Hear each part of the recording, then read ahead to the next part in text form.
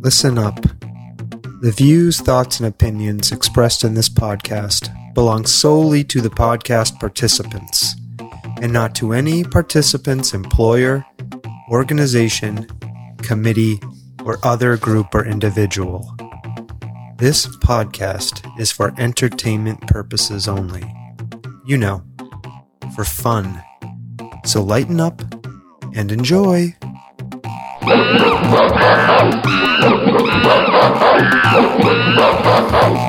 Oh, stomping Jen. Are we light? Are we enjoying?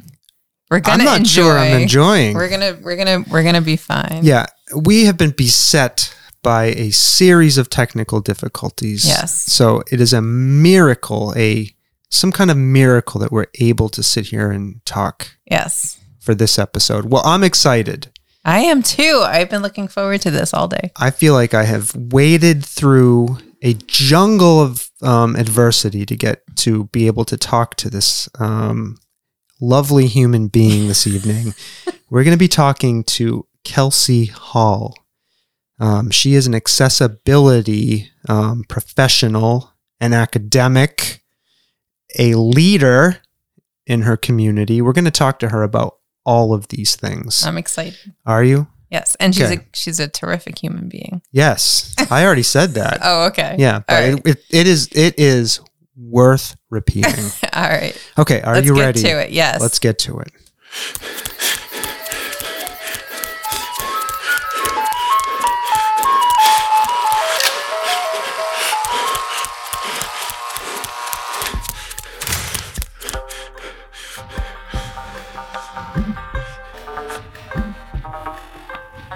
The Soft Serve Podcast. Creamy, delicious ideas without the creepy truck. Oh, stomping Jen. I think you invited the creepy truck here today. I did invite the creepy truck today. All right. Yeah, we don't want any creepy trucks. Get out of here, you. All right, but who we do not want to get out of here is our guest, Right. Kelsey Hall. Let's say hi to Kelsey. Hi, Kelsey. Hello.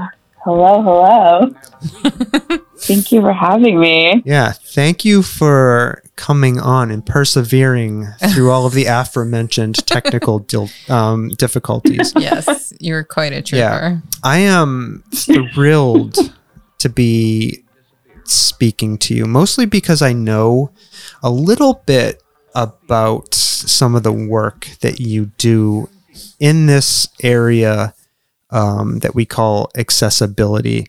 But before we begin talking about accessibility, I just wanted to give you a little chance to tell us more about yourself. Anything you want to add? Sure. Let's see. I am a Massachusetts native, and I feel like, especially just given the times we're in right now, I haven't spent a lot of time in the last 3 or 4 years really thinking about a whole lot outside of, accessibility and disability. So this whole quarantine has given me a lot of time to focus on creativity, which has been really great. So I've been doing a lot of different art and, hiking a lot. That was, a really big thing we got into this year. So when I'm not focused on disability and accessibility, I'm probably painting or hiking. So yeah, that's kind of a little bit about me otherwise, but I'm sure we'll find out more. Yeah, absolutely. Cool. And again, thanks for being with us to have this conversation, which I think is a really important one. Mm-hmm. And for the people listening to this who are asking the question, what is accessibility? Could you just answer that? Yeah. I think the most common thing people are used to kind of engaging with are curb cuts. So the areas of a sidewalk, for example, where there's a little bit drop in the sidewalk where it meets the road. That's a form of accessibility for people who are wheelchair users, but also for people who are on bicycles and all sorts of things. So accessibility really creates an environment where people with disabilities are able to belong and exist and thrive just in the same way that people, or same access, different way that people without disabilities do and can. And when we think about accessibility, you gave an example. So the curb cut, the sidewalk curb cut, it doesn't necessarily have to be something physical like that in the what I would call the material world. There is this idea about digital accessibility, right? And other, I think, forms of accessibility. Could you talk just a little bit more about those things? Yeah, absolutely. So the physical world is usually the one, the realm that people just generally are most familiar with because it's kind of like in your face and obvious. The digital world is where I mostly spend my time in accessibility. And that has to do with, so there are digital curb cuts as well. So ways that people with different types of disabilities engage with digital spaces, whether it's a mobile app, whether it's a phone, like hardware versus software, a website. And that kind of spans into not just like the actual product itself, but the whole process of creating a product. So design, there's inclusive and accessible design. And there are also, outside of just the digital world, there's even things around accessibility like economic accessibility. So, not everyone is able to afford everything that comes their way. So there's the idea of, in this kind of realm, thinking about accessibility from an economic standpoint as well, because it also carries over into things like digital, which maybe we'll talk about at some point. But so there's a lot of different ways that accessibility kind of comes about. But I do also want to clarify, a lot of people confuse the word accessibility with availability. So this is very much different in a lot of ways. So I'll throw that out there too. Thanks. And you mentioned disability a couple of times as we were talking about that. In your line of work, could you frame what we mean when we're talking about disability? I think in a lot of people's minds, disability, again, is something that they can easily identify and look at and see and say, there, that person has a disability. And I know from, my limited work in this area, that's not necessarily true. So I'm wondering if you could talk a little bit about the idea of disability. Yeah, absolutely. So disability, when I tend to talk about it and start introducing it to people, I always caveat the idea of disability with, once you've met one person with a disability, you've met one person with a disability. So anything I say after that means that it is not clear cut. There's so much gray and variability, just like there is among any person or any group of people. So the easiest way that I find to kind of talk about it when considering different types of disabilities that people may experience is to break it into a few categories. And those categories are vision. So someone who has a sight disability, maybe they're blind, maybe they're colorblind, peripheral vision, maybe, they have tunnel vision. It could be any type of vision-based disability. Hearing is another area. So someone who's deaf, hard of hearing, someone with significant tinnitus or an auditory processing disorder, anything to do with the ears. And or the ear-brain connection. The next would be physical. So that's a wide array of different types of disabilities, from someone who may use prosthetics to someone who may use a wheelchair, to someone who may have paralysis. So that's kind of a spectrum. Cognitive, which is also really vast. That really just means brain-based. So it could be someone who has an intellectual disability, or describing someone who has something more like a learning disability, like dyscalculia, so difficulty with math and numbers, or dyslexia, which is more reading, writing. And let's see, what do I have left? Speech. That's another one as well. So someone may have no verbal ability to speak, or it could be someone who maybe has a stutter. There's lots of different types of, or something that we call dyspraxia. So that's a neurological condition with speech. So there's so many different types of disabilities. Mm-hmm. I think I hit them all. Let's see. Vision, hearing, cognitive, physical, what? and Physical, speech. That's and 5. Speech. That's 5. Yeah. So I tend to break it down into those categories. And then, of course, anyone can have any combination of disability as well. So you might have, a disability type from all of those categories, but that's, of course, a very medical way to look at disability, but it tends to be a way that helps people understand how broad disability can be and the kind of like different areas that it exists in. And to your point, too, you had mentioned, it's something that people think they can see all the time, but really 80% of disabilities are invisible. Wow. So that adds an interesting layer. Yeah. Yeah. And that's really, and thank you for that explanation. And I think that was the point I kind of wanted to try to tease out of that question was I knew that, I knew the vast majority of disabilities can't be seen with the eye. So I'm going to ask a really obvious question here. Why should we, why should we all care about accessibility? Why is this something you have spent a large part of your life working in? I wish that it was something that would seem kind of silly to ask, but man, I spend so much of that time working in this world convincing people they should care about this that to someone empathic like the two of you, it might seem like a no-brainer, but to much of the world, unfortunately, we're in a very different place when it comes to disability. So it's also really unfortunate that people seemingly have to experience a lot of things to get them to care about it.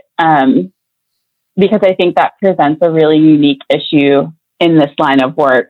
Ironically, about 25% of the population has a disability of some kind, but because of the stigma around disability and the rampant ableism that exists in our society, people are unwilling a lot to recognize what disability is even in themselves and to talk about it and to feel comfortable talking about it. So it's not an easy question to answer, and that's really what I spend a lot of time helping people understand is why it's important. And also just,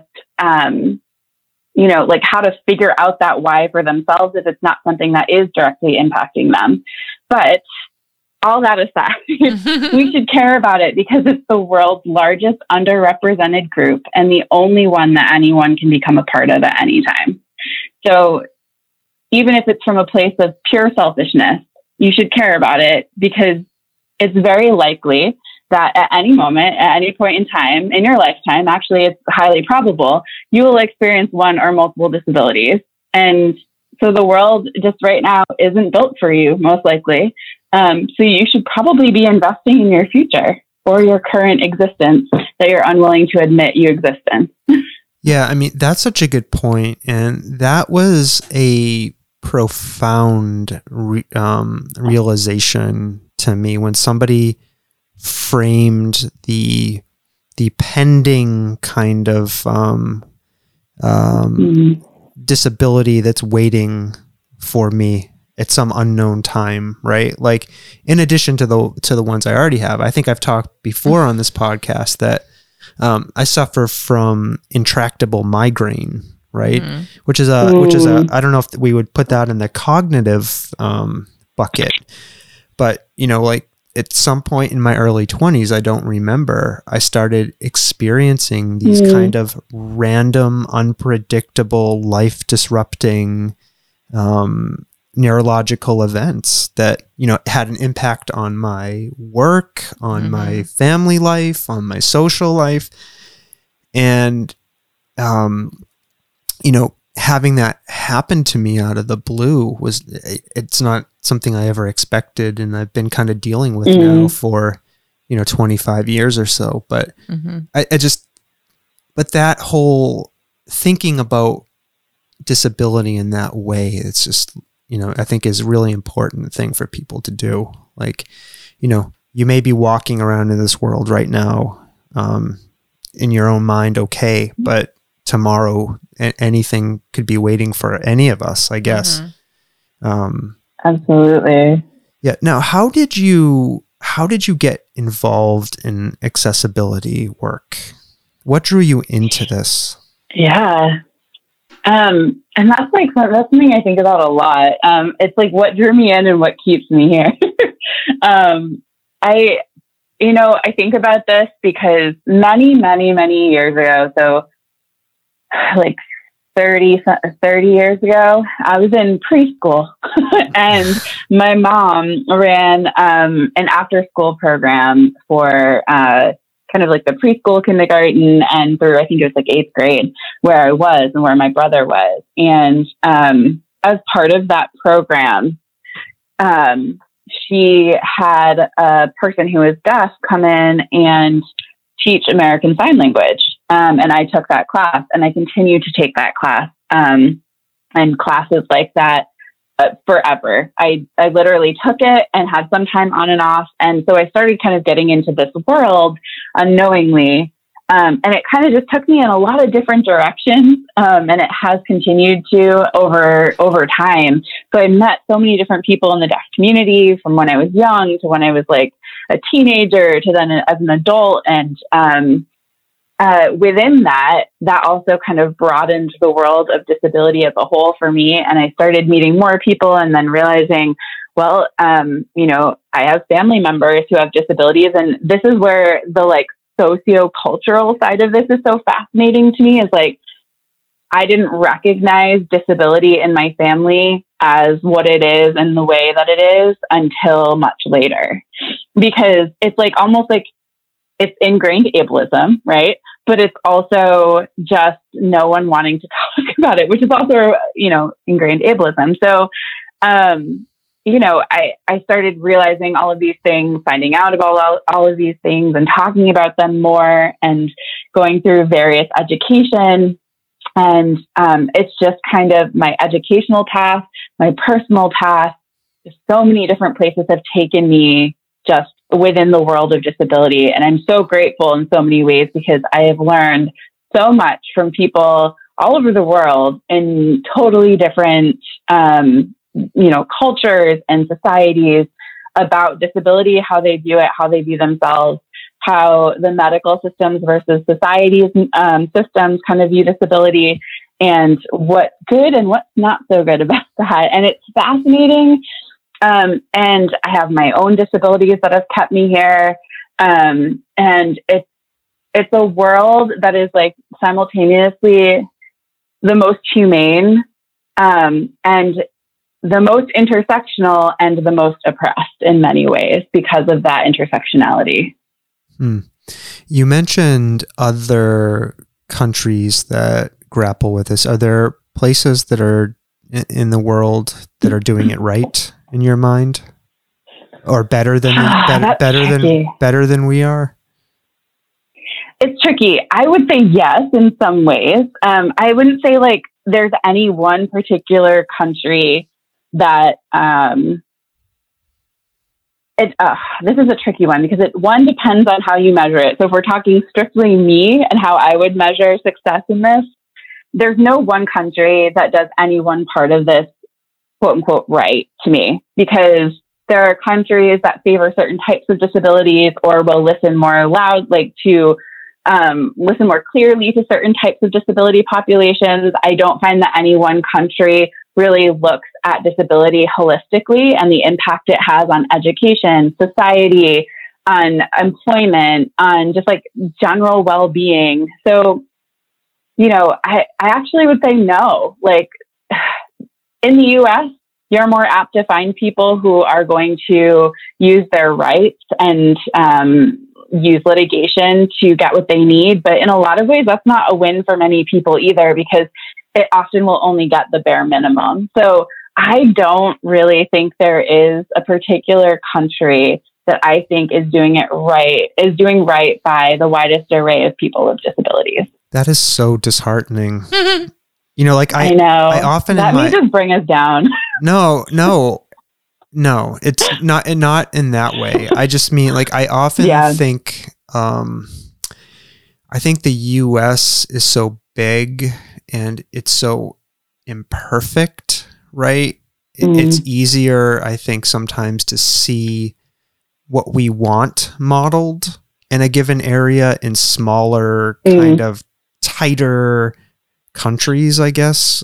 And the fact that, you know, you can't point to a place to me, and say, you know, they're kind of doing it right? Like, or this is the model we should be striving for, like, is heartbreaking to me in a way. Like that more people aren't concerned about accessibility and disability. And you use the word a couple times, ableism, that ableism is kind of like systemic across the world. And could you talk to us a little bit about ableism and what that is and what that means when you say that word? Yeah. In its purest form, ableism means discrimination in favor of people without disabilities. So what might be said as able-bodied people. So discrimination against people with disabilities, and that can be really explicit and that can be really implicit. So it could be something as obvious as refusing, so going back to those curb cuts, refusing to put curb cuts, you know, on a sidewalk because it changes the aesthetic of the sidewalk when that impacts a person's ability to get by, right? So that's explicit ableism, just saying, no, absolutely not. You're, you know, useless. Implicit could be those little comments. So in the digital world, a good example that carries over from curb cuts as like a, you know, a person trying to go the aesthetic route and deciding they will absolutely refuse to create an accessible anything, entryway, etc. In the digital world, you'll often hear people say things like, well, is that like a must-have or is that a nice to have if you're talking about products or, you know, like the development of a feature for a product?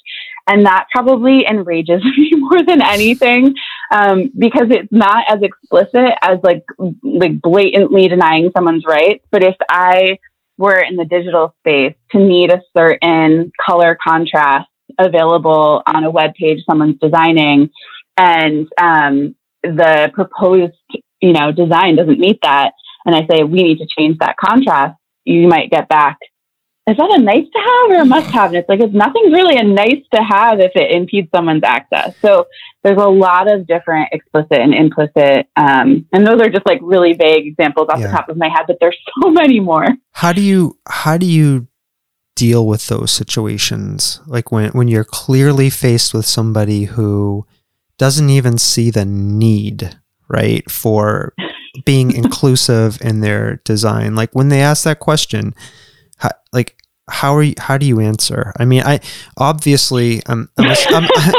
assuming this happens in a professional context, and you most of the time, and you can't rip off somebody's head and throw it across the room when they say these sorts of things. But like, walk us through how you might address a situation like that. Honestly, part of it depends on how my day's been and where I'm at in that moment. Sometimes I can be a lot more aggressive. And you know what? There are times that it honestly warrants it because people need to wake up a bit. So I can't say that I'm uber professional all the time in my responses for things, but I usually bring it back to if someone's making a comment about something, like I've had people say, why would we do that for those people? It costs so much money. And usually my response immediately is, would you put that on LinkedIn? Would you type that out on LinkedIn? Would you put this whole conversation with you as who you are saying that? If the answer is no, then you shouldn't be saying it here. You probably shouldn't be thinking it either. So we need to like work on several things. I'm pretty adamant about my responses being really clear. I'm trying to get people to think about, if I wouldn't say that, why wouldn't I say that? You know, there's also things too, like if someone doesn't have access to something on your mobile app, right? And you were to say something like, you might hear a more implicit thing like, oh, well, you know, those people don't use it anyway. Like thinking about people with disabilities, and, you know, I have plenty of comments for that, but you would never say like, oh, disabled people don't use it anyway, so we're not going to do it because it's extra. You would never say, oh, Asian people don't use it anyway, so we're not going to do anything for them. Like, you would never, or women don't use it, so we're not going to do anything. You would never replace that disabled with any other population that's underrepresented or discriminated against. And you'll find a really big challenge with grappling with the ability to say that. But suddenly it's okay for disability to be included in that conversation. So it's very strange to me.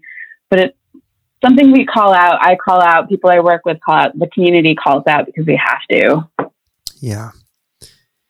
Yeah. Are people like, I'm assuming anyone who would say something like that is probably ignorant of the reasons why, right? Do people tend to be receptive to hearing that they need to kind of change the way they're thinking about accessibility in their own, ableist kind of points of view? It's a good question, because I think part of why I say we because I feel like I'm not talking on behalf of the disability profession, like accessibility professional community, but I do feel there's a collective understanding that there's a lot of the work that I do is technical in nature because I'm on the digital accessibility side. But I really believe that more like 90% of the work I do comes down to education. But it's really hard to educate people when they can't get on par with you that they need to be educated.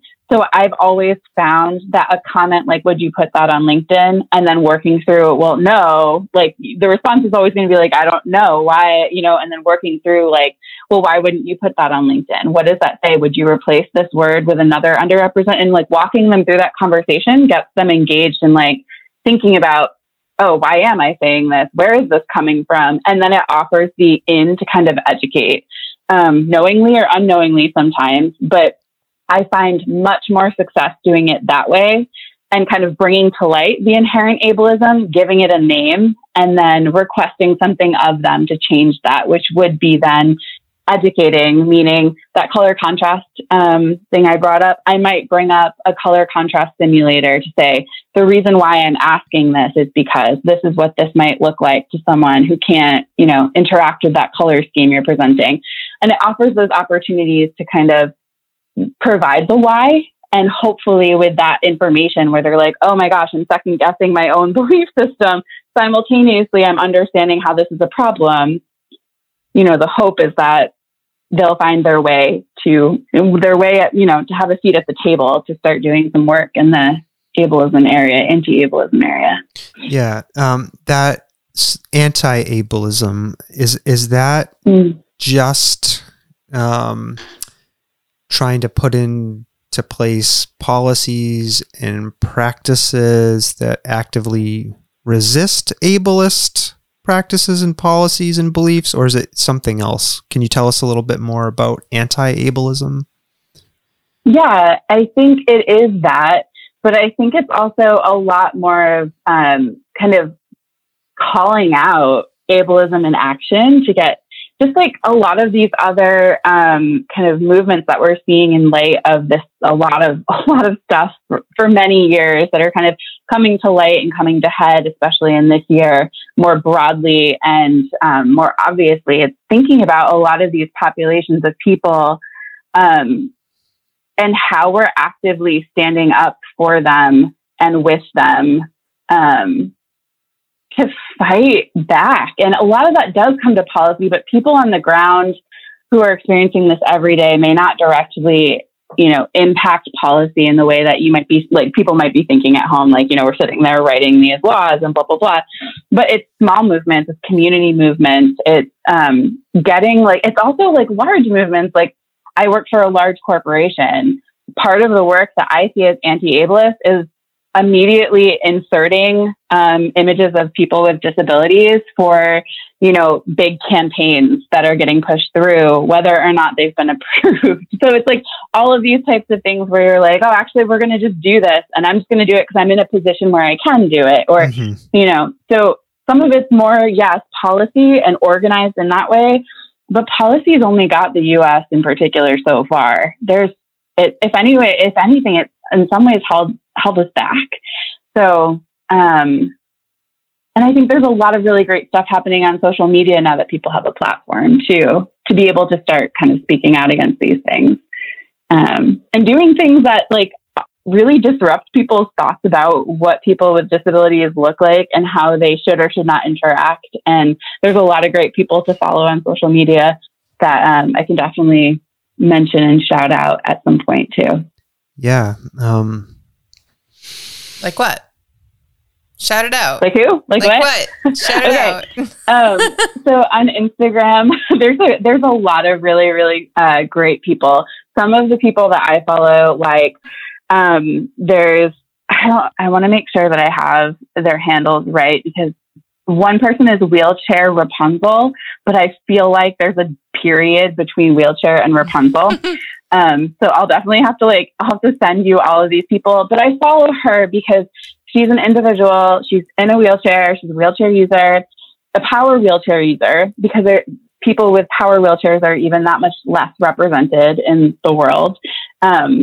And she is really working super hard to help people understand that people with disabilities, disabled people, are sexy too, no matter what their body looks like.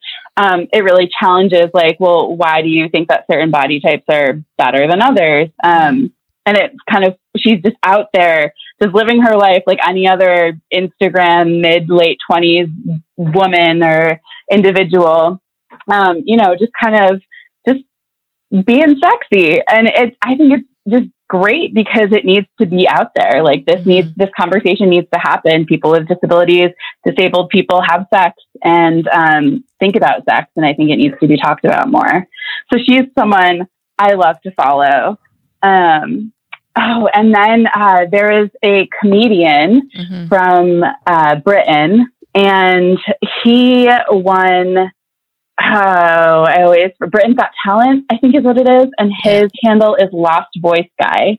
And he uses an augmentative communication device, which is basically, he has cerebral palsy.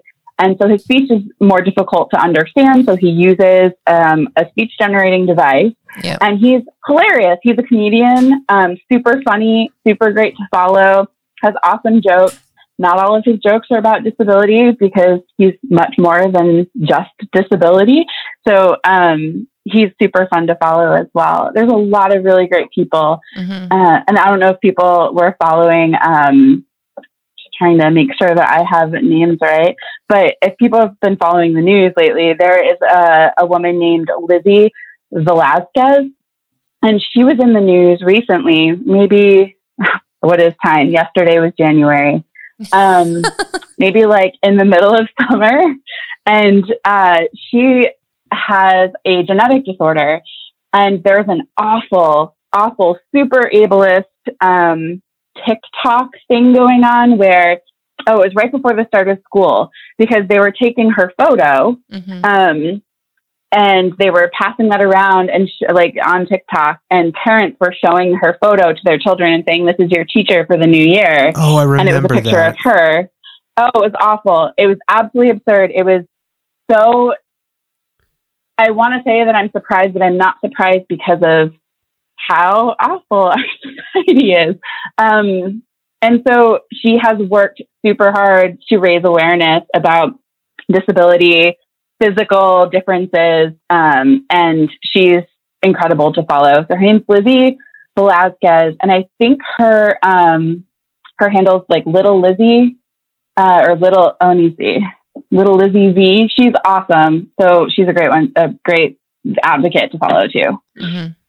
Yeah, and if you want to send us the list of those, we can drop them in the show notes for people. I will. I remember that whole thing that they were doing with remote learning school kids, showing them pictures of people that we're supposed to believe, like you said, have something wrong with them or should be scary to children, and it was disgusting. Exactly. It was absolutely disgusting and vile. Then there was the whole. It was disgusting. There's so many different examples that you can point to, the witches and the hands that they manipulated and the feet. Yeah, I'm unfamiliar with that. So The show The Witches? I think I'm remembering now, maybe. Is it a show? I thought it was a movie. Or a movie, maybe. It was a movie. Yeah, the movie they just redid with Anne Hathaway. Yeah, so her character in the book, the witches just have like claw-like hands. Okay. But they like chose to make it so that she had like 2 fingers or something. But it's like an actual disorder that people actually have. Okay. Where they only have like 2 fingers on their hands or something. Yeah. And so people got really upset. And she had to end up apologizing or whatever. Yeah. It's interesting too, because like I think about people with mental disorders and accessibility issues. What do you think about that? Well, like there's this woman, Penelope Trunk, who is, I think she's got Asperger's, but she's like also like some like high-powered consultant. She writes these blogs and she has like a lot of followers. You know what I'm talking about? Penelope Trunk? No, I don't think so.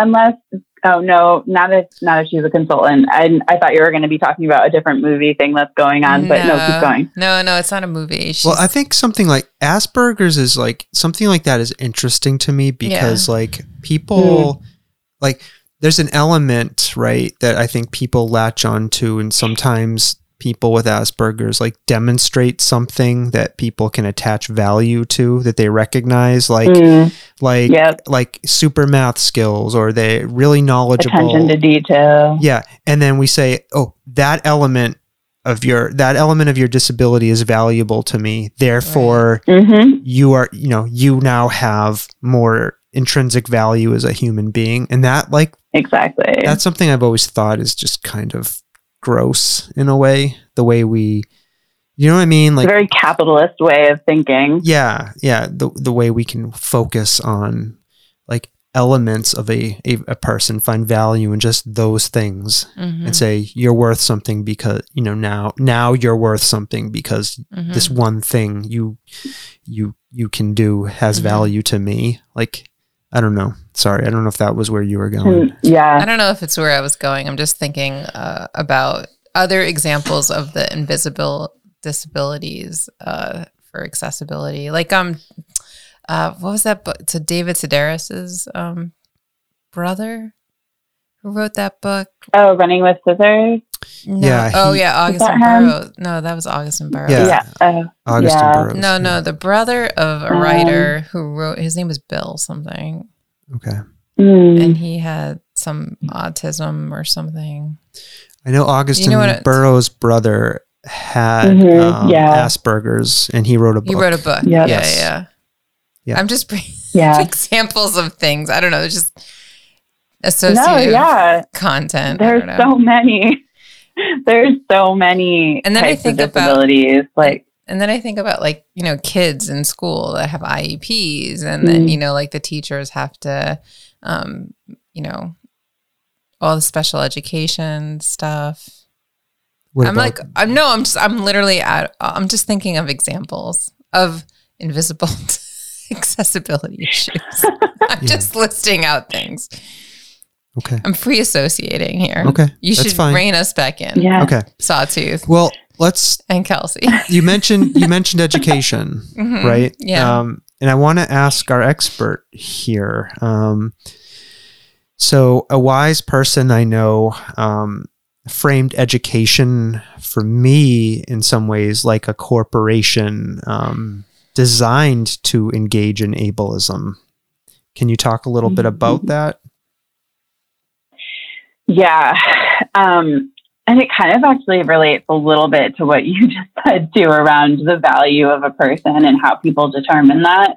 I mean, and it kind of relates to what Jen was saying too about, trying to figure out, in schools when kids are young, ableism and how we frame disability starts the second we've decided as a medical community to say that someone has a disability. So whether it's the second a child's born, or whether you acquire a disability or you've had a disability and you just learn about it, but the second that someone slaps a medical name on it, and really I should just quickly distinguish between a medical condition and a disability. So like you were mentioning before around migraines, right? So that's technically a medical condition, but it disables you in many ways, right? It can cause challenges socially. It can cause difficulties for you cognitively, organizationally, probably. So that's also a really important thing to think about is what do we actually mean by disability? But anyway, coming back, and education is so fascinating to me because, man, so background, I am a speech language pathologist and I am a teacher of the deaf. I worked in K-12 and in early intervention and in community transition and in higher education for about 13 years in total. And I recently, as in a couple of years ago, which is wild to think about, made a transition from public education to corporate. And so now I've kind of had these like different experiences. And for so long, I was so ingrained in thinking that education was the more like wholesome place to be, I guess, or the place where you felt like in some ways protected from all the crap of the world, and that you felt like people would be really progressive and thinking about things in a really great way. And honestly, it wasn't until I worked in higher education that I realized how so not true that really all is. And I mean, like some stuff in K-12, but, and then even now moving into corporate, I think I realized how even less true that reality is, that education holds this sort of beacon of light and truth. I think it's a whole bunch of crap. And if I really had thought of this earlier, I probably myself maybe never would have gone to higher education.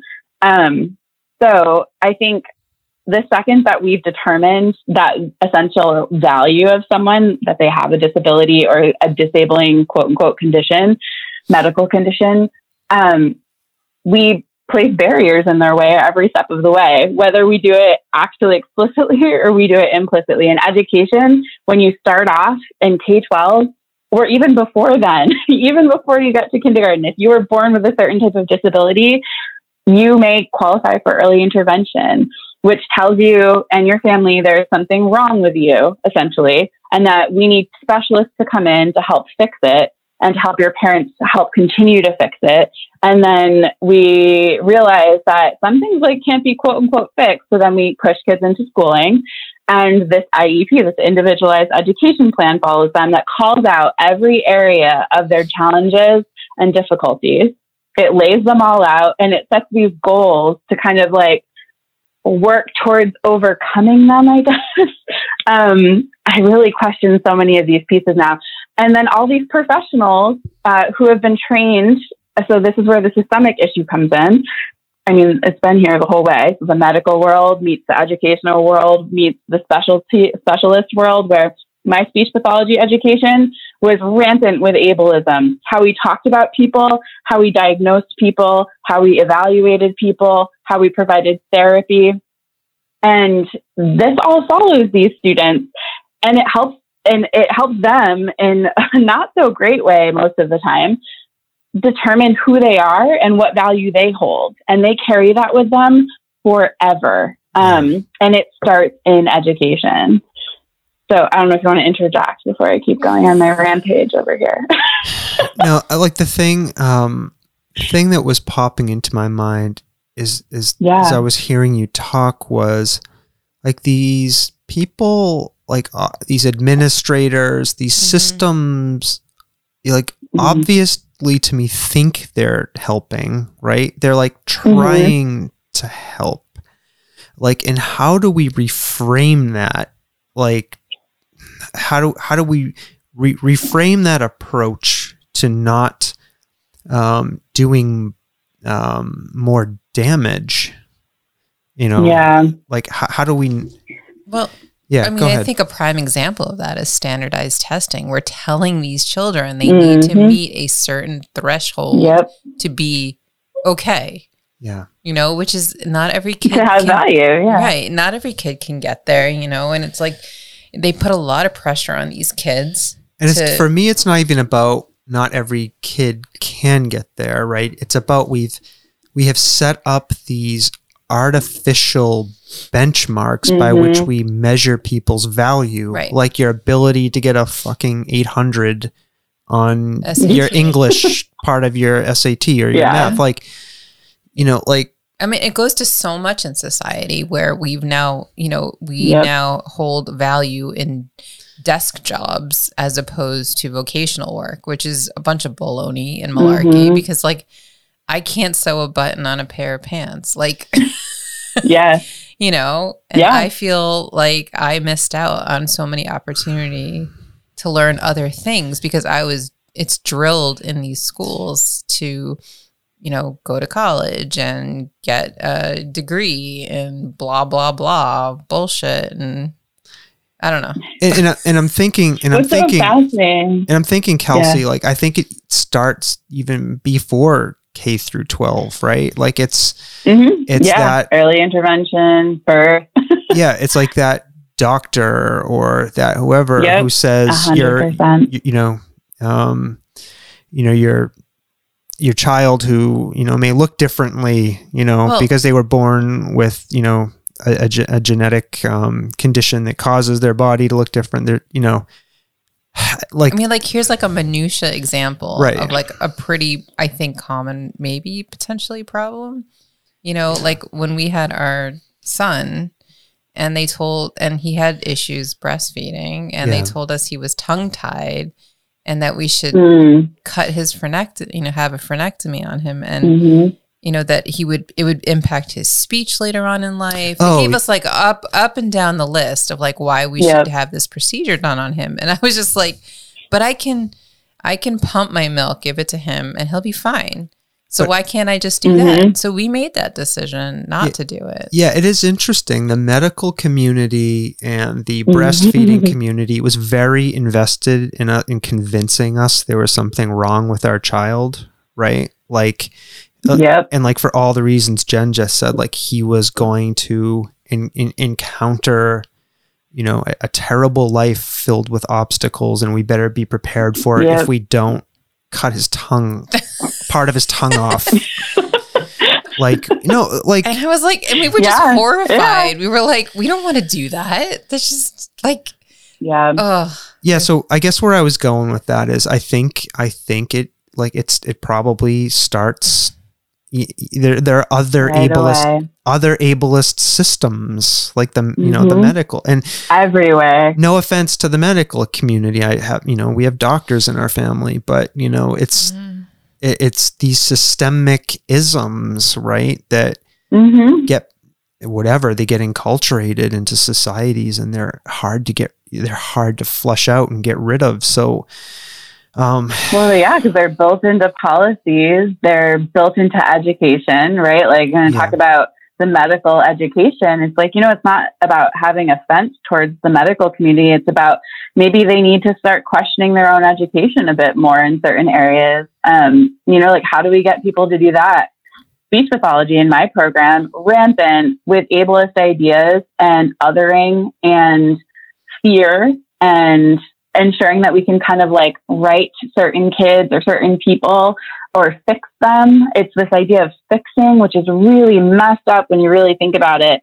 And I think, one time that it really hit me was I had a student with autism when I was working as a speech pathologist in a high school. And it hit me how intensely this is ingrained in families as well, like parents.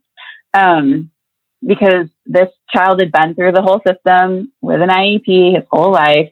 His mother was really deeply ingrained in the disability community from a parenting family standpoint, and was actually someone at the time that I really looked up to from a family perspective. And so I was working with her son on social communication skills. He was like 17 at the time.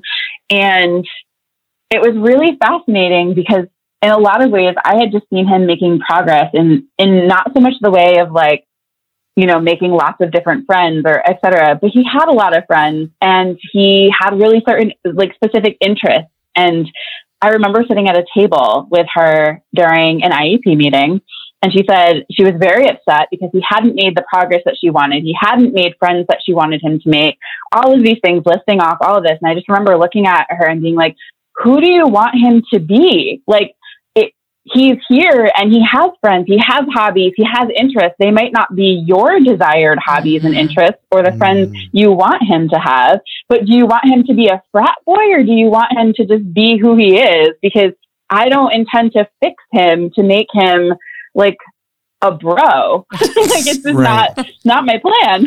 So I just remember sitting there and just being like, oh my gosh, even this person who has had so much training on anti-ableism, on neurodiversity, on all of this, is sitting here in this conversation with me about her son and literally basically begging him to be fixed. And I'm like, but fixed like who? Why is this kid over here on the football team your go-to for an ideal? Right. He's not very interesting. Your son is super interesting. He's a great kid. Like, it was just fascinating. Absolutely fascinating. Poor kids. Yeah, that must be really difficult to have to face day in and day out as somebody doing that work. What do you do when you go home and you like, what do you do? Oh man. Do you just cry? Like, is that, yeah. I mean, it makes me think a lot about the people in my family with different disabilities and their ages and what happened with them kind of growing up and going through these systems that were ill-equipped to even talk about this. And how they've kind of gotten where they are and what they're doing and how they kind of see their sense of self and where like these kids are today. I think the benefit that kids have today is just like looking at like having social media in many ways that it's so wrong. At least they have role models to kind of look up to and think about. So I have hope in that regard. Yeah. I also have a lot of hope just in like, you know, in the community itself. Like I love this community. There's so much to be learned and so much fun to be had. And I try to focus on those things, but man, therapy does a lot of wonders. And I highly recommend it. And just surrounding yourself with people that get it, I guess, and really are willing to talk about it and to listen, even if they don't get it, to when you need to talk about it. And not just superficially, because this is layered. This is, like built into the fabric of our society. And, you know, even myself, I find that I'm constantly unpacking things that I've learned inherently about, you know, like because of ableism in my everyday life and existence. That's just like constant. So this is also this culture of just calling each other out in like the most loving and caring way when you're a part of this community, but also with like really expecting that people are willing to face it and move forward. So, and drink water, all the LaCroix. Yes.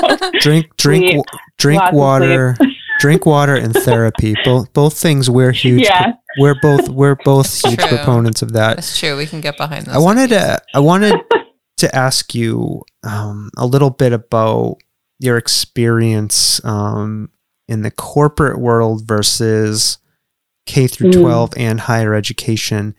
Is it a money issue in your mind, or is there something else going on here? Like, and I have no knowledge of what happens in the corporate world. So this question's coming from a place of ignorance. I'll confess that. Like in my mind though, I would assume corporations might be driven by fear of being sued, right? And they have the money, right, to engage in the work around this. Or, I mean, course correct me here. Yeah. Okay. Yeah. Here's the really interesting thing. Education has the money. They just don't care enough to allocate it where it needs to go. I say that because technically education is also backed by the federal government. There's a lot of funds that are available. The federal government also has certain laws that higher education, K-12, have to abide by. And there's no reasonable reason to not do so. So when higher education, for example, accepts funding from the government, state, federal, et cetera, they also are signing off saying that money will be used to do things like provide certain supports and services to those who need it, to provide accessible technologies, to procure services and supports that are accessible in nature, but they don't do that. And they don't do that, and they perpetuate a cycle of ableism and inaccessibility, and they don't seem to care. In a lot of places, they don't seem to care. I think that there's actually not much difference between corporate and higher education in particular, except that there's more freedom, quote unquote, in the framework when you hit something like corporate. I wouldn't say that there's actually all that much more money on the offset. The interesting part is, though, however, is that this is what I was saying before, that in some ways, like being bound by these federal and state laws, this is a deeper conversation, but being bound by certain federal and state laws means that you actually more so have the fear of being sued. Higher ed, to me, has the fear of being sued so on the forefront of their mind, they can't even see people with disabilities as people. In corporate, you have a different kind of set of laws that you're supposed to adhere to. They aren't as specific or as, they're much more nuanced in nature. So although there's always a fear for anyone getting sued anywhere, I think the reality is that if you're in a large corporation, you have a target on your back no matter what. So that's not really anything new to you. Like using the "we might get sued" card isn't really, it's not that it's good. It's not good, but it's also not something to necessarily be super fearful of, because it doesn't shock anyone. Right. So I think, and having the law be your driving force is the number one thing that will keep you back from progress, because you still don't see people with disabilities or disabled people as people. And that causes a whole slew of problems in its own. So I am reflecting on this frequently lately, because of these two worlds that I've been in different ways. And corporate has been much more freeing, and it's been much easier to use my voice without fear, which I can talk about if you're interested as well. Despite not having like the really amazing backings of something like a union, you know? Yeah. So it's fascinating. That is fascinating. Thank you for that explanation. Yeah. That helped crystallize some things for me. I mean, we both have wandered the hallowed halls of higher education, and one of the things you constantly hear is crying poor, right? Like we have no money. We have no money for that. How are we going to do that? You know, like, and you're right. The money's there. Oh yeah. The money's there. I have a whole other problem with how it's spent. Yeah. That's like a whole other bird. It's like how it's spent, but also don't even get me started on sports, but that's a whole other ballgame. Yeah. And sorry, the thing I want to clarify is the crying poor is usually done by the administrators who are not doing the work of trying to support people in higher education. It's, you know, those people who are on the ground doing their damn best to do this work and help people, you know, they are rightfully pointing out that they don't have funding, right? But the administrators are making the claims that they don't have the money being allocated to them for this. And my sense is it's a lack of will, you know. I don't know. Maybe you could talk more about that. Will and desire. Yeah. But man, it also comes back to this idea that people with disabilities aren't worthy. Yeah. So like it just like points directly to that, because if they saw value and worth in people and disabled students, then certainly there would be money filtered there. People shouldn't have to experience something to find value in it, but for whatever reason they do. So like when you look at the CEO of Microsoft, right? He has two children or three children with disabilities. And Microsoft has the biggest push for any corporation anywhere to include disabled people across every facet of their organization in every single way. And where do you think that came from? Like, yes, it came from the hardworking people on the ground every day being like, this matters. But then it also came from a CEO being like, oh, I know this matters and I care about this, and we are going to fund this because this is also what's going to keep our society moving. Right. And of course there are problems with Microsoft, but there's problems with everything, but it's a step in it's a big step, a big series of steps in a direction under leadership that does happen to value people with disabilities, because he lives with people who are disabled every single day and they're his children. Yeah. So right. It's about his why is easy. Right. The culture that Yeah. you cultivate. Mm-hmm. Definitely. I mean, you mentioned but you don't sports. build that out of legal stuff, Right. you know? Yeah. Yeah. I mean, Sports. What about it? sports versus the arts. You know, the age-old thing that is prevalent in schools across this country, you know, and, you know, and this pandemic, like, you know, it highlights so much of these indiscrepancies between things, you know, like I know a woman who was, you know, very, very upset about school this year, you know, that it's remote and that the athletics programs were, you know, oh, the kids need to play sports, you know, but her kid's not a sport-minded child. He is in band, and he, you know, they were like, what about the band program? What about music and arts and theater? And, you know, they don't, you know, it's just the mindset, you know, that we, you know, how much do athletes get paid? Why is sports so important in this country that there are restaurants, 1 out of every 6 restaurants are failing in this country because they are not able to operate, but, you know, the athletics program, the NFL, and you know, right. So that's like exactly like the money is there. Right. This is not for a lack of money. Right. This is a lack of determining the worth of people based on their whether or not they have validity or worth, right? Like the money is always there. Yeah. Yeah. And there's another, and help correct me if I'm wrong. Again, I ask a lot of these questions out of ignorance, right? In my mind, there's a lot of money to be made, or at least work to be generated from assuming people with disabilities are different enough to need all of that, right? Like especially in K through 12, right? Like it gives people work to do, to say these people are so different that they have to have Absolutely. IEPs, they have to be in special, you know, classes. Like I feel like there's some kind of nefarious capitalist engine behind this. So capitalist. Am I crazy thinking that way? No, because then also think about like the pharmaceutical industry and how desperately they're trying to eradicate disability or use certain, of course, there are certain disabilities that require pharmaceutical support. Yes, absolutely. Yeah. But like, there's plenty of different things that are problematic in these different communities. Yes.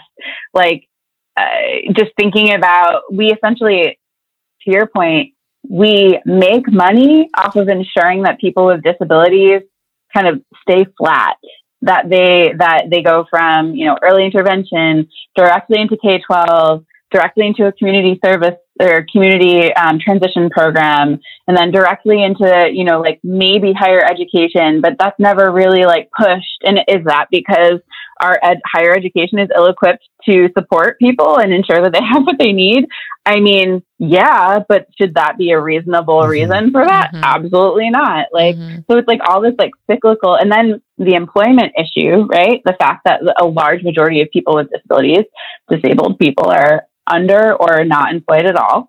And how we perpetuate that, just like in higher ed, by procuring things that are inaccessible to a variety of different people who use different technologies, by creating inaccessible workplaces, by certain attitudes and culture, right? All of these things feed into one another, and it creates this like snowball effect. And it all kind of, if you look across like that whole span, right? It starts with that doctor, and it goes all the way through the lifespan and just right back again. It's like this sick, disgusting cycle of like how to keep people flat and just push them through instead of just like allowing them to just live their lives and belong just as anyone else that we'd hope would feel like they belong. Yeah. There's a huge capitalist advantage to ensuring that people from underrepresented populations stay that way. And disability is no different, unfortunately. I don't know why now I'm thinking about that movie we saw the other night.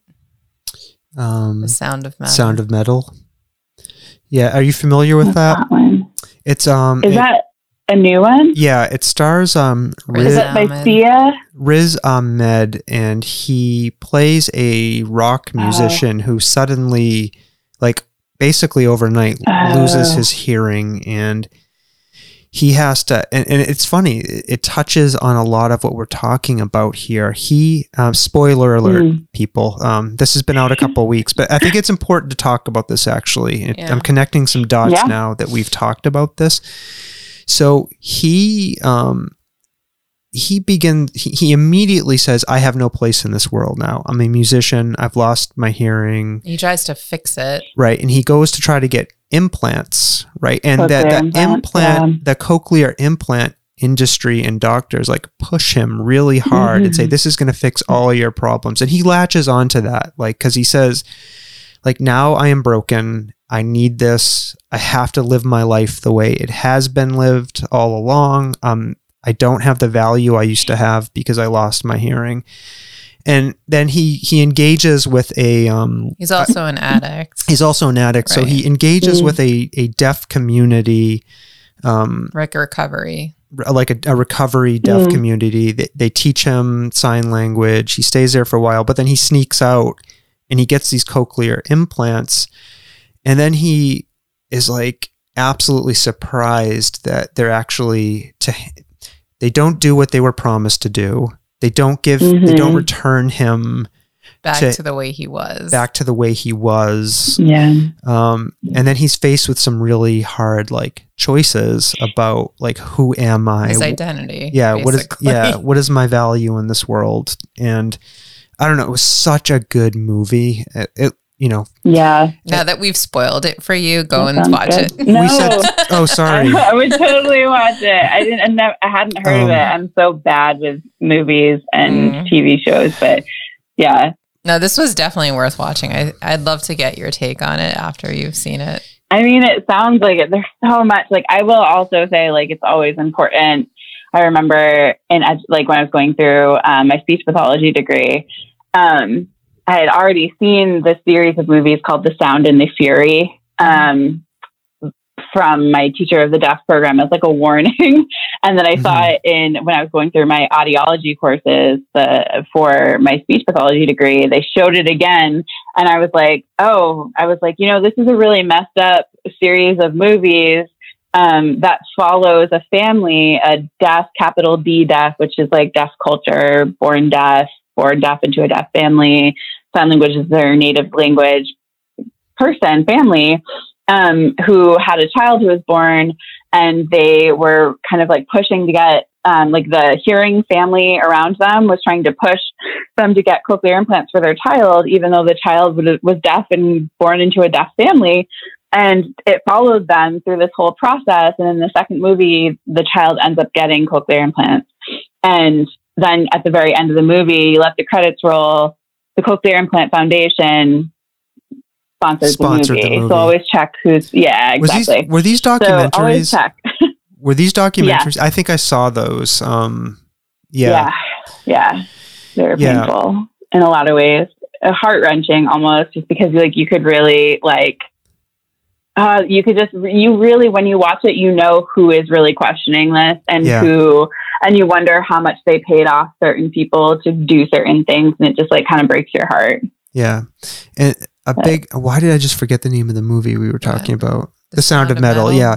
A big part of it though, focuses on, he gets kind of paired up, the guy who runs this, deaf drug recovery program, has a couple conversations with him though about you have to understand that your deafness is not the problem. That's the focus. That's the approach of the movie. It's deafness isn't the problem. It's, excuse me, it is the ableist system that you as a hearing person participated in that makes you view this as a problem, as the problem. And until you grapple with that, until you're gonna be chasing the next cochlear implant, like forever. And like, it's so touching. Like it just, I don't know. I'm coming at it from a very naive perspective too, but I loved it. It's so important. And it also gets to the heart of the really interesting thing where like ableism is even rampant in some ways in the disability community as well, right? Like there's a lot of people who within the disability community who struggle to kind of see outside of their own disability and give worth to other people's different types of like it's rampant in our society. And just the fact that you're, born into a society, if you were born with your disability, that views you inherently as less able and less worthy. You have some really interesting ableist ideas ingrained in you, even if you have a disability. But it's really fascinating to kind of like when you're listening to the conversation happen about people who, like, if you ever get into more of a philosophical conversation with people who are disabled, one of the really interesting things that comes up, depending on who you're talking to, is this idea of what is disabled, right? So, like, if you're born with a disability, are you really disabled? Like, putting the medical stuff aside, right? Medical conditions and all that aside, are you really disabled? You're disabled by society and how it's built, but are you disabled if you're born with it? Because you don't know any different, right? Like that's your existence. Even if you're born into an ableist society with all of these problems that exist and how the world has been built to not fit you or to not allow you to feel like you belong, you're still born with that. And that's just like inherently who you are, versus in a situation where someone is born able-bodied, quote unquote, without a disability, and then experiences a disability. So like this person that you're talking about, right? He was hearing his whole life. He has a situation that causes him to not be able to hear anymore. So there's often like these debates going back and forth being like, he actually is quote unquote disabled because he had something and lost it and didn't know any other way to experience, like to find worth in himself, which goes back to that idea of like internalized ableism. But it is really interesting to have that conversation of like, if you're like, what is disability? Like, what does it really mean? And how do people who experience disability differently experience the idea of disability? If you get what I'm saying. That's fascinating. Yeah. And I don't know, for some reason I'm thinking back to, I don't know, like a decade or so ago, I was reading a lot about migraines and history of migraines and reading books about migraines. And one particular book I was reading was telling me, I forget which one, but about an indigenous culture that treated people who experienced migraines, especially the kind I have that involve visual auras, as being spiritually enlightened people. Like the Mun? I'm not sure who it. I'm not sure. The Mun? Maybe I'm totally blanking, but like I'm not bringing it up just because I experience migraines, and I think that I'm enlightened. Yes, but you're enlightened. But it's about how the culture, right, views that particular thing, right, and absolutely. So I don't know. I thought that was interesting. Like it doesn't have to. Those people in that culture were venerated, like. But not necessarily above other people. There was just a place for them in that particular manifestation of being. Like, that's how I want to say it. Like that way of being in the world. There's a really interesting book called The Spirit Catches You and You Fall Down. And it kind of goes through the lives of this Hmong family who had a child who was disabled, and I can't exactly remember what the disability specifically or the medical condition that they had was, but it did cause, I believe, like a significant amount of seizures. And I remember they had moved to the US, and of course, I mean, regardless of whatever anyone thinks, like the family believed that their child kind of like had this particular relationship with their God, and that these seizures were this idea of enlightenment. And, the seizures were causing also damage to the brain and all sorts of things. And so moving to the US, of course, the culture here saw the family not actively seeking medical support as neglect, but in their culture, that's just kind of how they worked through this child's experience. And it does really become super fascinating about how culture, dictates policies, dictates your medical decisions, dictates all of these things, and how, like this child could have been suffering physically. I don't obviously know this family, and I only read the story from a certain particular account, but it does really get super interesting when you start thinking about culture and how it impacts certain decisions and how someone's viewed, and what their worth is, because the worth of this child was incredibly high. But from the outside looking in, from a U.S. perspective, they were neglectful parents who obviously didn't care about their child. And it's like, but I mean, what would a U.S. parent have done? Maybe seek medical attention, and then thrown them in a life skills classroom where they played with Play-Doh all day when they could have been doing something totally more stimulating and interesting else. I don't know. So like, who's right? Who knows? No one. I don't know. What is our path for confronting ableism, right? Is it adopting a mindful anti-ableist perspective? Like we have, it's not like the way to combat racism is through anti-racism, right? And it is naming the thing and working against it, educating people, like help. Is it the same here for ableism?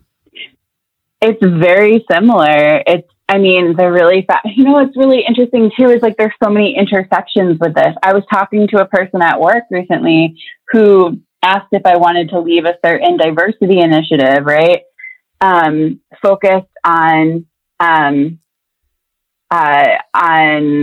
Black women in corporate and in technology. And I was like, yeah, like not me just lead it specifically, but on a team if I wanted to be a part of it. And I was like, yeah, I'd love to be a part of this. This is really important. I'm working on my own anti-racism work and in groups and on my own. And so this is a really great way to kind of help support that for myself and for others. Sure. And then immediately I was like, can we talk a little bit about how disability is a part of this conversation? I'm assuming that's also why you want me to be here. And she was like, oh no, we're just talking about Black women. And I was like, well, Black women have disabilities too. I don't understand. And she was just kind of like, oh my God. Like, I didn't even think it was like the light bulb went off, and it was just so fascinating to me. And it just really gets to the heart of the issue that people with disabilities aren't even considered people. So it's really hard to move forward with any type of progress until people can recognize disabled people as people. So we have to really actively, be anti-ableist, really start being willing to like unpack every single piece of anti-ableist rhetoric that we're used to hearing about the worth of humans. I think the pandemic has been a really interesting conversation because there's a lot of people who aren't working right now because they've lost their jobs. And of course, there's this level of idea that they're worthless if they're not working, which is, of course, a beautiful capitalist idea. And it's really getting people to question, like, obviously, they inherently know they're not worthless because they have worked before. They have families they're taking care of, friends they're engaging with, and they're slowly starting to realize that perhaps their job is not their only, or their ability to work is not their only sense of worth. But it really makes you question, we're talking about, a large percentage of the disabled population is not working, not for lack of trying, but for lack of inaccessibility, or sometimes for lack of trying, because sometimes people with disabilities have conditions where they need to rest.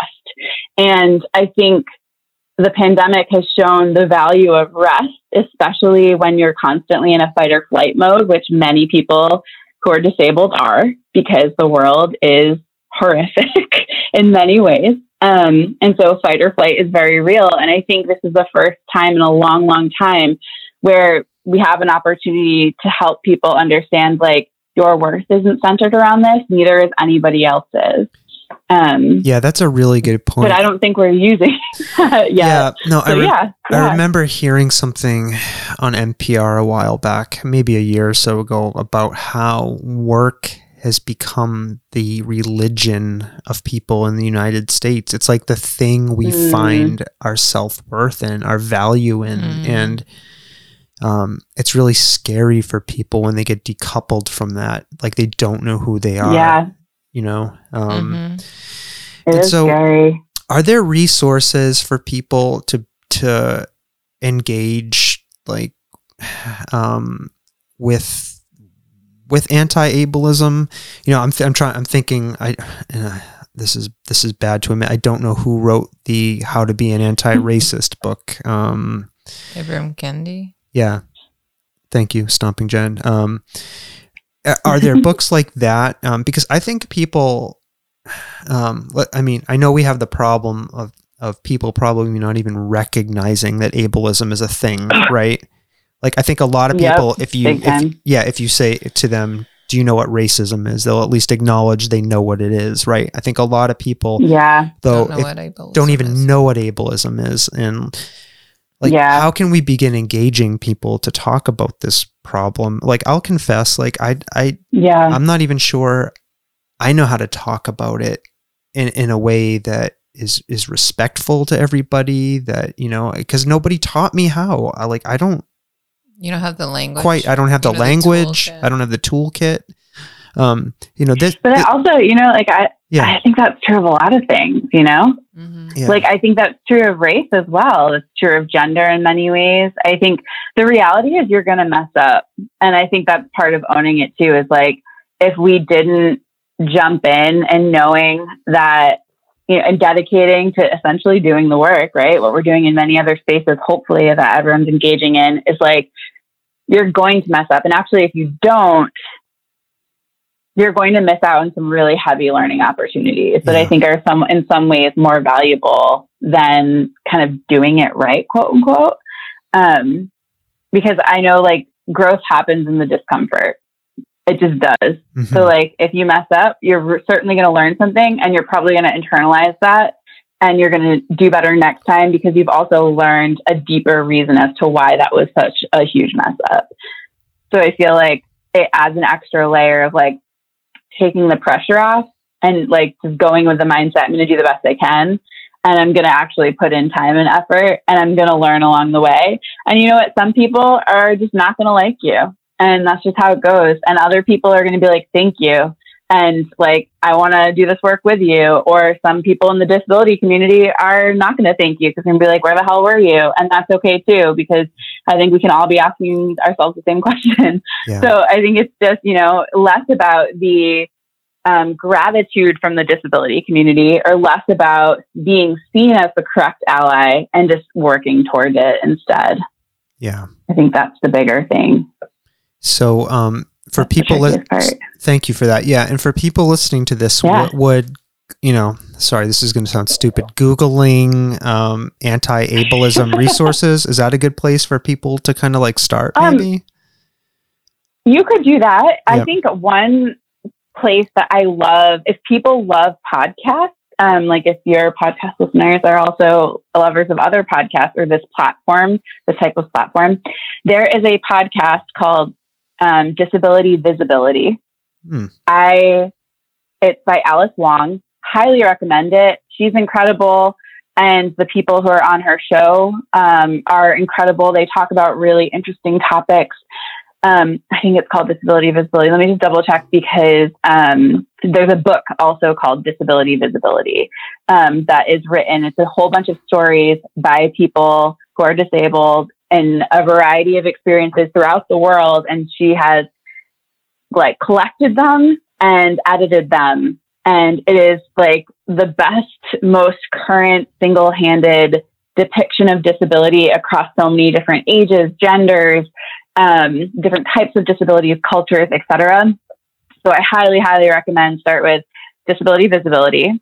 And there's another, if you, from an accessibility standpoint, of course, it costs money to access Disability Visibility as a book. There is a free plain language version. If you type in Disability Visibility plain language, it's like about, want to say maybe 100 pages less. And it's language that's a bit easier to read and understand. But then there's also, if you go to the Disability Visibility Project, there's a book called Resistance and Hope, Essays by Disabled People. And that is completely free. And it's a really excellent book. I would start with those books or that podcast. And I would also watch Crypt Camp, which talks about it's a documentary on Netflix that really chronicles where the push for disability inclusion happened from like a human rights perspective in like 60s, 70s. And that kind of has a big focus on the work of Judy Heumann, who's a big advocate in the US for civil and human rights of people with disability. So the podcast is Disability Visibility Project. And then the book is Disability Visibility. Yeah. And just for people listening, because internet audio sometimes sucks. Kelsey said Crip Camp. It's CRIPCAMP. And I've seen that documentary. I think it's on Netflix or Amazon, one of those places. You can see that. It's okay. really good. So start there, people listening to this. Start there. And follow people on social media, especially follow people. There's this one way that we kind of, whenever I give talks on implicit bias, sorry, I didn't mean to interrupt. This is a good one. There's one thing that I always ask people to do, and, I'm starting a talk on ableism, and it's to really think about the closest 8 to 10 people in your life that are not family members. Who are your go-tos, right? Who do you confide in? Who do you trust? And just like take a second and just like on the top of your head, think about those 8 to 10 people, right? And then to go down the list and think, what are the genders of those people? Are they widely representing, the world today? What is the race of those different people that I consider? Are they all the same? Are they different? Same thing with ethnicity. And then thinking about disability. Does anyone in your 8 to 10 have a disability? And then just kind of like starting to think to yourself, if not, wow, we've got some work to do to really start broadening our perspective for wondering why the people we most trust and think about in our inner circle maybe look like us, maybe think like us, maybe talk like us, maybe walk like us.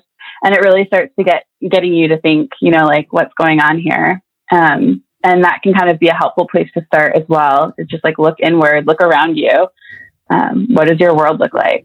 Yeah. And I'm thinking, and I like that as an exercise. And I'm thinking if you, hopefully these are people, like Kelsey said, they're people, your 8 closest friends. And this is going to be another stupid question. Like, is it, I'm assuming it's okay to ask a close friend this, but like, can you ask a person, do you have a disability you're dealing with that I should know about? Like, how can people ask that question, I guess? Do you have a suggestion? I think it depends on your relationship. Okay. Yeah, it totally depends on your relationship. So like, I know for like myself, if I'm, I guess I don't ever really ask it outright unless the situation would warrant it. And I think I just feel like for most people, it would come up if they felt comfortable talking about it with you. So I typically stay away from asking about it unless a certain specific situation warrants it, I guess.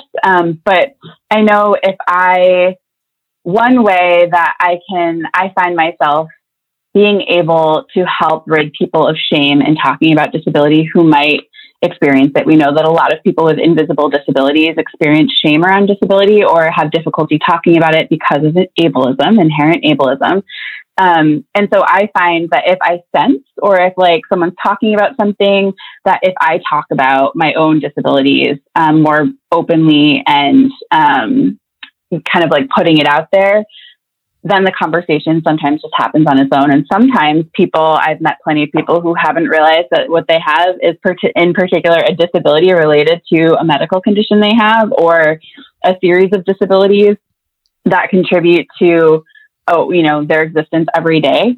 And there are some enlightening moments in that too, and sometimes people seek a diagnosis, and sometimes people are like, well, this is just who I am, and this is how it goes, and this is how I'm living. But I guess I would never ask it, really. But I would offer up my own information. Okay, thank you. I think That's a great thing to be thinking about. And I'm sorry, this just popped into my head. If there was one human emotion I could get rid of, it's shame. Like shame has fucked up my life like in so many ways.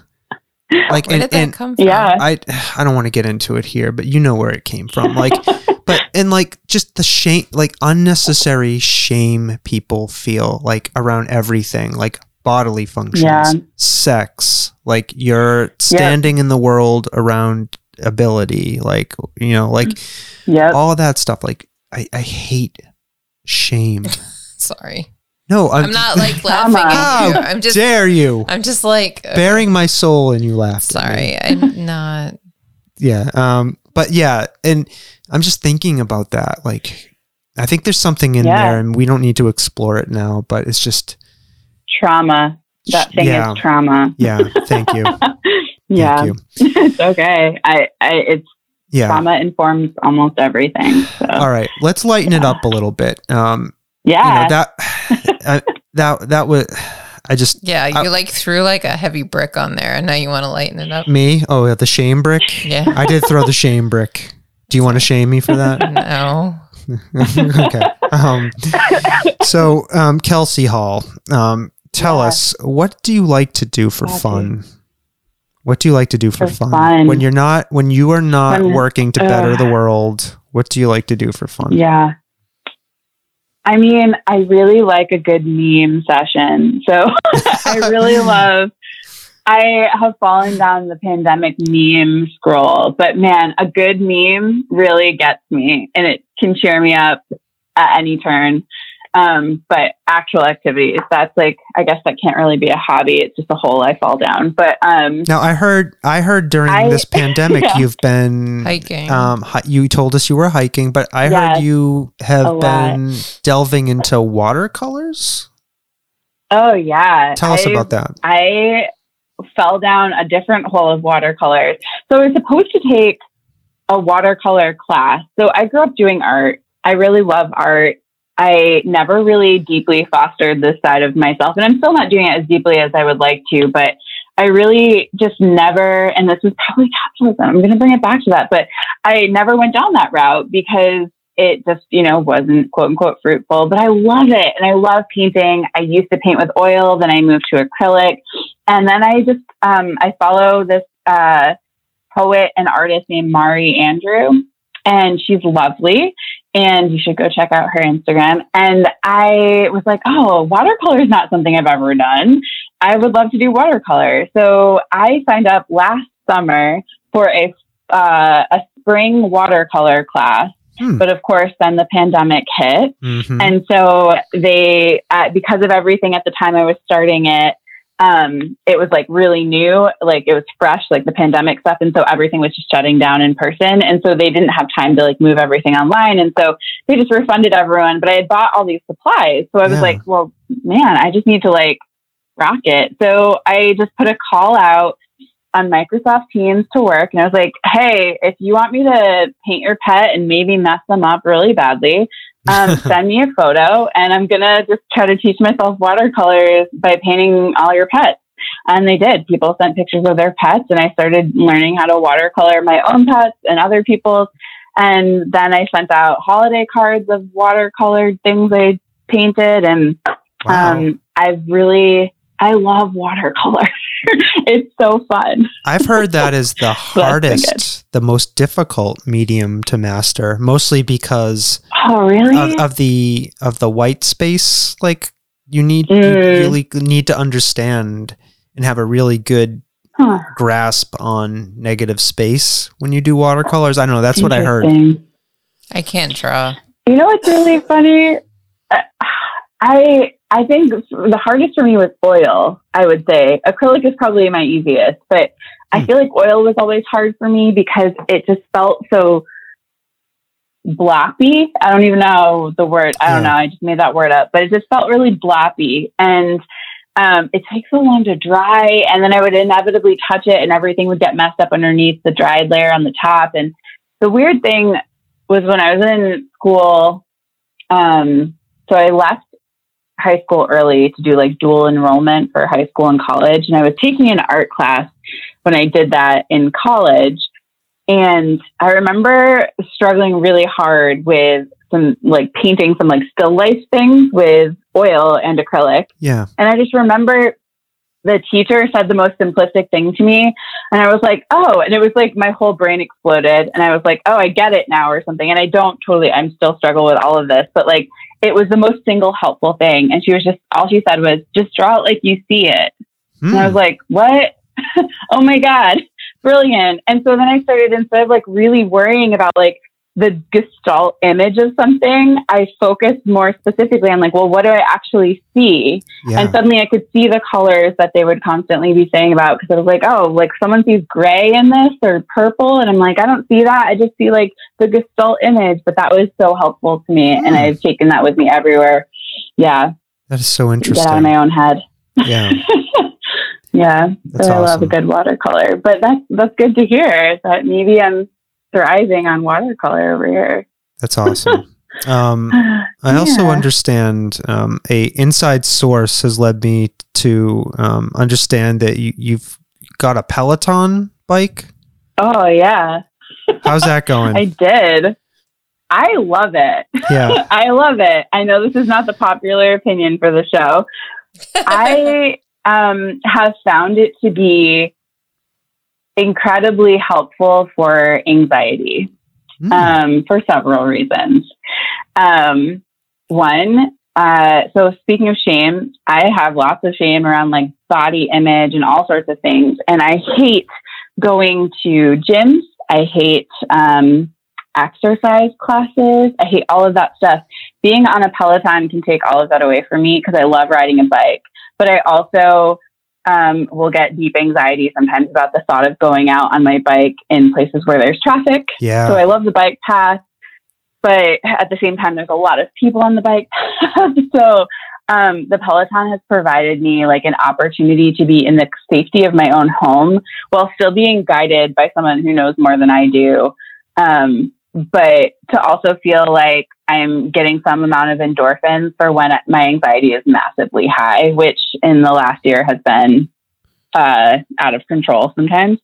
So I love it for that reason. I don't have to go anywhere for it. If it's not a day I actually get on my physical bike, I can do that. Some days it keeps me from having to take my meds. So I don't know. I love it. Congratulations. That's awesome. And for the record, I was never against Pelotons. It was Stomping Jen. No, I'm not a spinner. I don't spin. Okay. And I don't run. I do, however, very much enjoy group exercise classes. So listen to this, Kelsey Hall. Listen to this.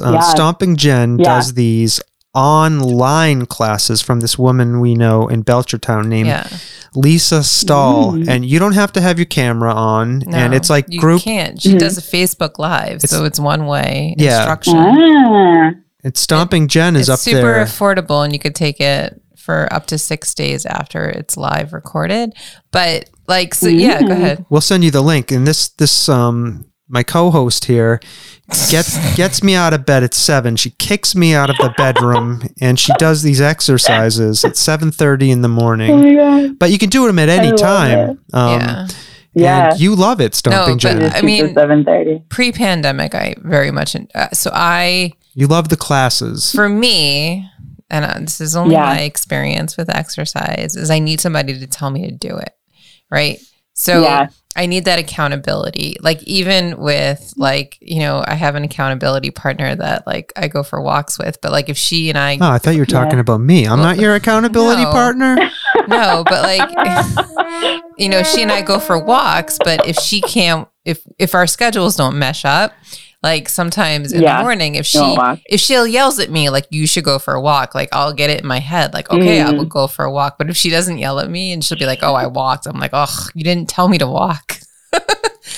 So sounds like a codependent accountability partner. Well, it's been very helpful for these last couple of months. Yeah. But before this, I really enjoyed the group exercise classes, as I mentioned. But I understand that a lot of people don't like them for that very same reason. Like, but it's something very freeing about like the the accessibility of having a group instructor where they can't see you and you're not with a bunch of people, and then you can let go a little bit, like, yeah, absolutely.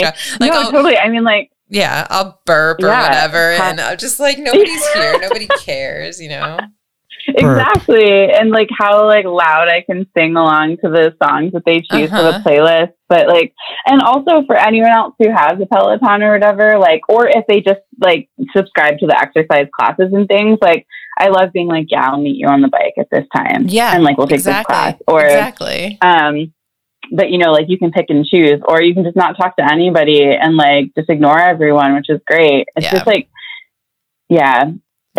it's been really helpful. I mean, it does when I listen to people like you speak about it, like I do like enjoy riding a bike on the bike path. Yeah. It's so nice. Just going out there. Yeah. All right. So, okay. Sorry. We're going down a rabbit hole. Increased artistic expression, the Peloton. Right. So there's a trend here with healthier living. Yeah. And you revealed to me also that it's been like around a year or so since you pretty much stopped drinking, right? A sobriety kind of anniversary.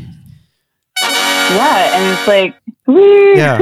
And it's really fascinating because it's like not necessarily something that I did for any particular reason. My partner he doesn't drink either.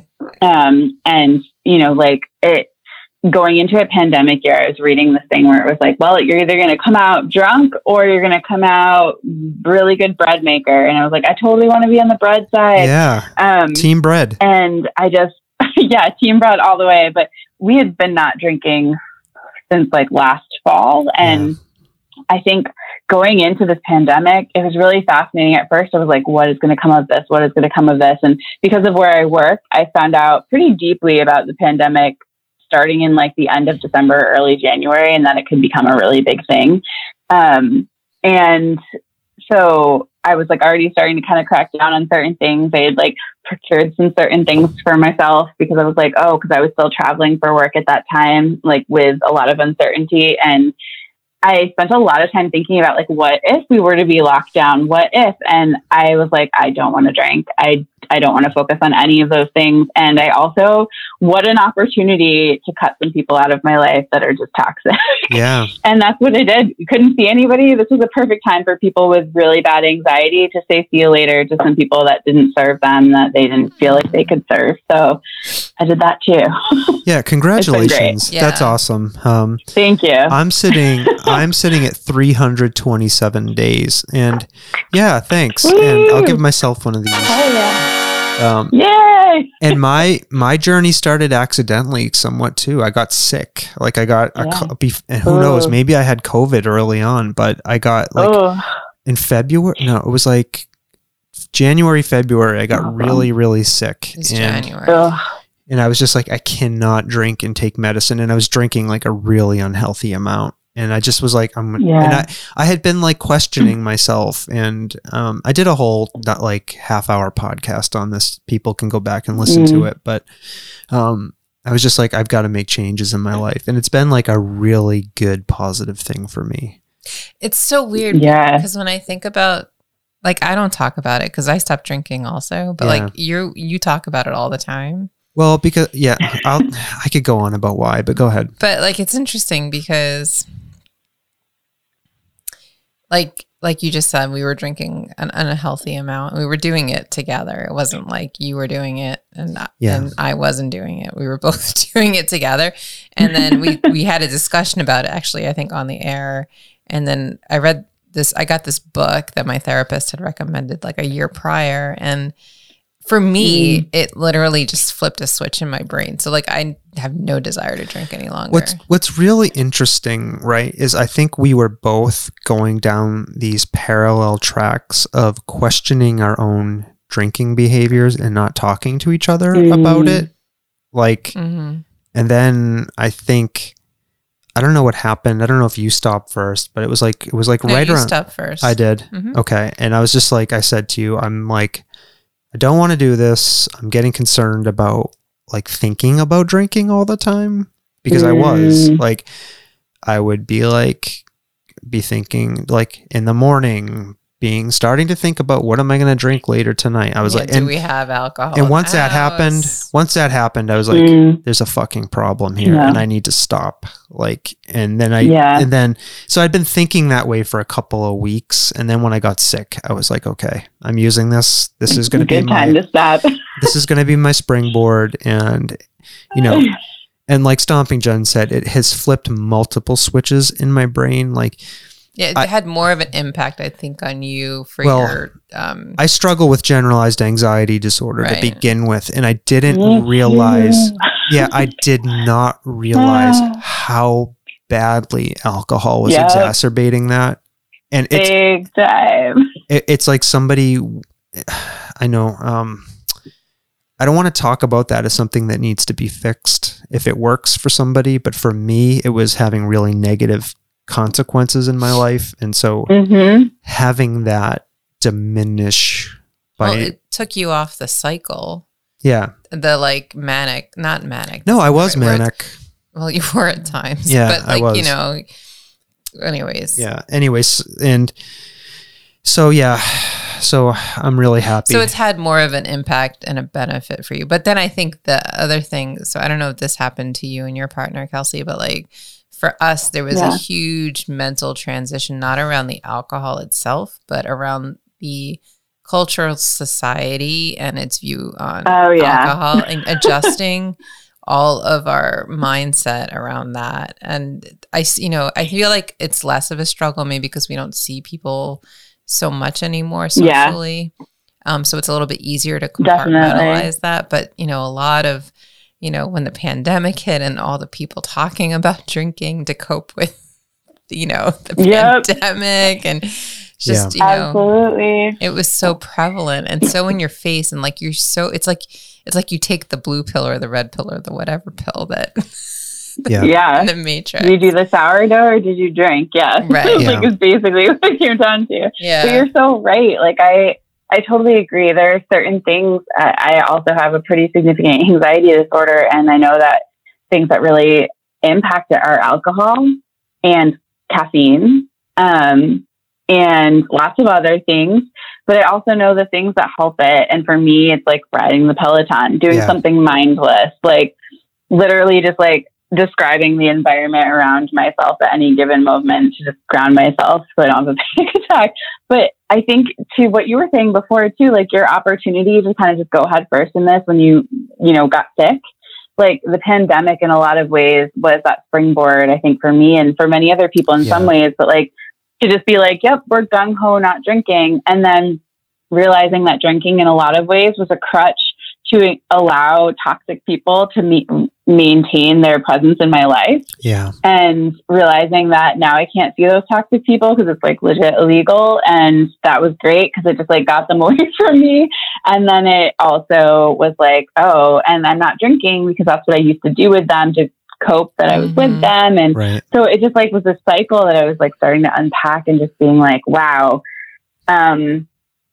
it's great to just remove certain things that are just not serving you and to feel like unapologetically happy about it. Yeah, that's awesome. I'm so happy for you. Okay, last question thank you. Last question before we wrap up.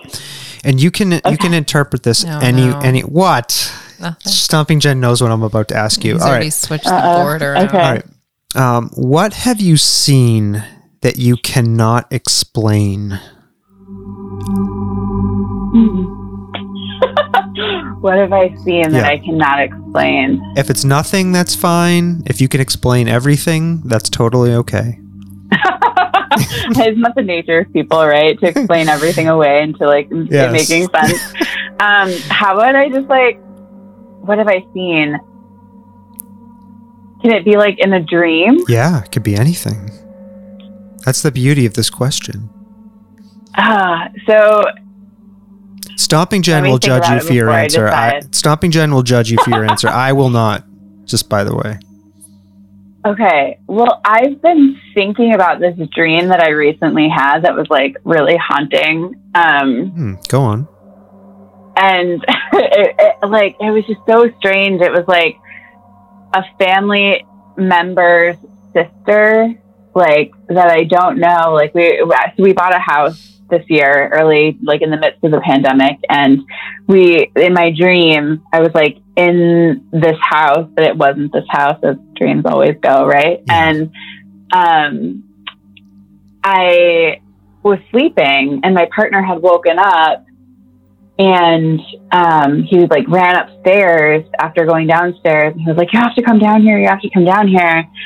And I like walked downstairs into what I was going to think was going to be our house. And it was like completely rearranged with this family member's sister, all of her things. And just like, it was just like the weirdest, I guess I can't explain it, because it was the weirdest thing that I've seen. And just, I think the secondary part of this, where there's like a tow truck that he had called because they were saying that she was also dead. So she had like come into our home and like rearranged all of the furniture and added her own furniture, and then like stood it up in such a way. And that when I walked downstairs, I was just like, what? It was like, it was both haunting and just like unbelievable. So I literally can't explain it. And then the dream continued, but it was just a nightmare. So that's been on my mind, like an insane, abnormal amount for a dream that happened like several days ago, or three or 4 days ago. And I think I'm going to be thinking about that for a very long time. And I feel like we need to call that family member, because it was so haunting. Wow. And the dream ended with me going to try to find them, like my family that this person's related to like tell them this happened. And the dream ends with me like running up and down the stairs of this like very large apartment complex.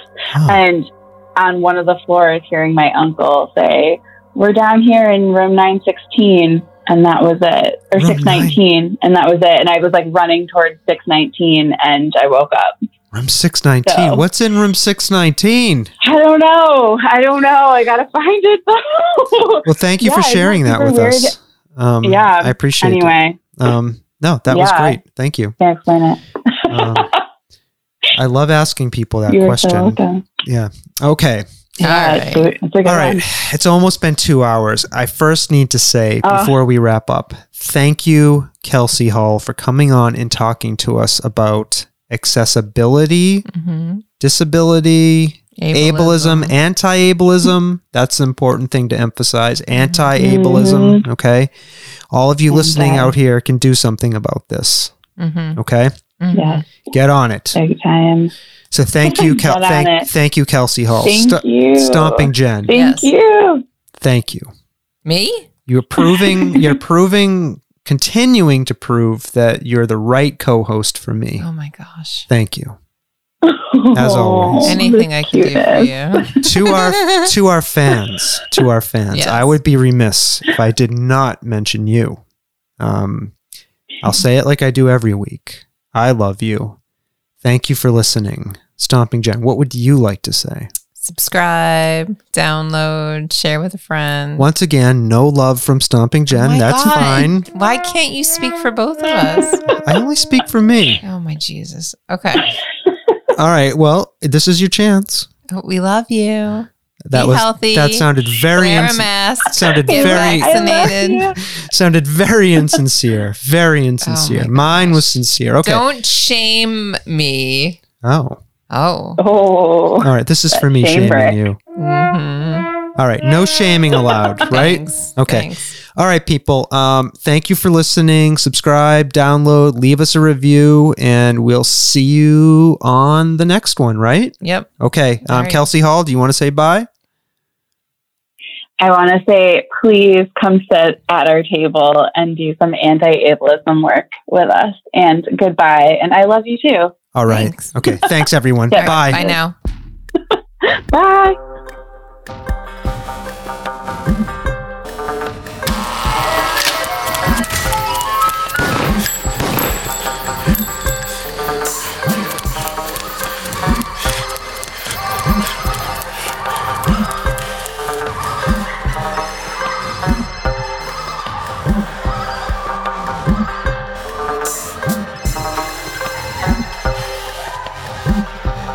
Good evening, my fellow Americans. America knows that this world of ours, ever growing smaller, must avoid becoming a community of dreadful fear and hate. Those who have freedom will understand also its heavy responsibility. That all who are insensitive to the needs of others will learn charity, and that the sources, scourges of poverty, disease, and ignorance will be made disappear from the earth. And that in the goodness of time, all peoples will come to live together in a peace guaranteed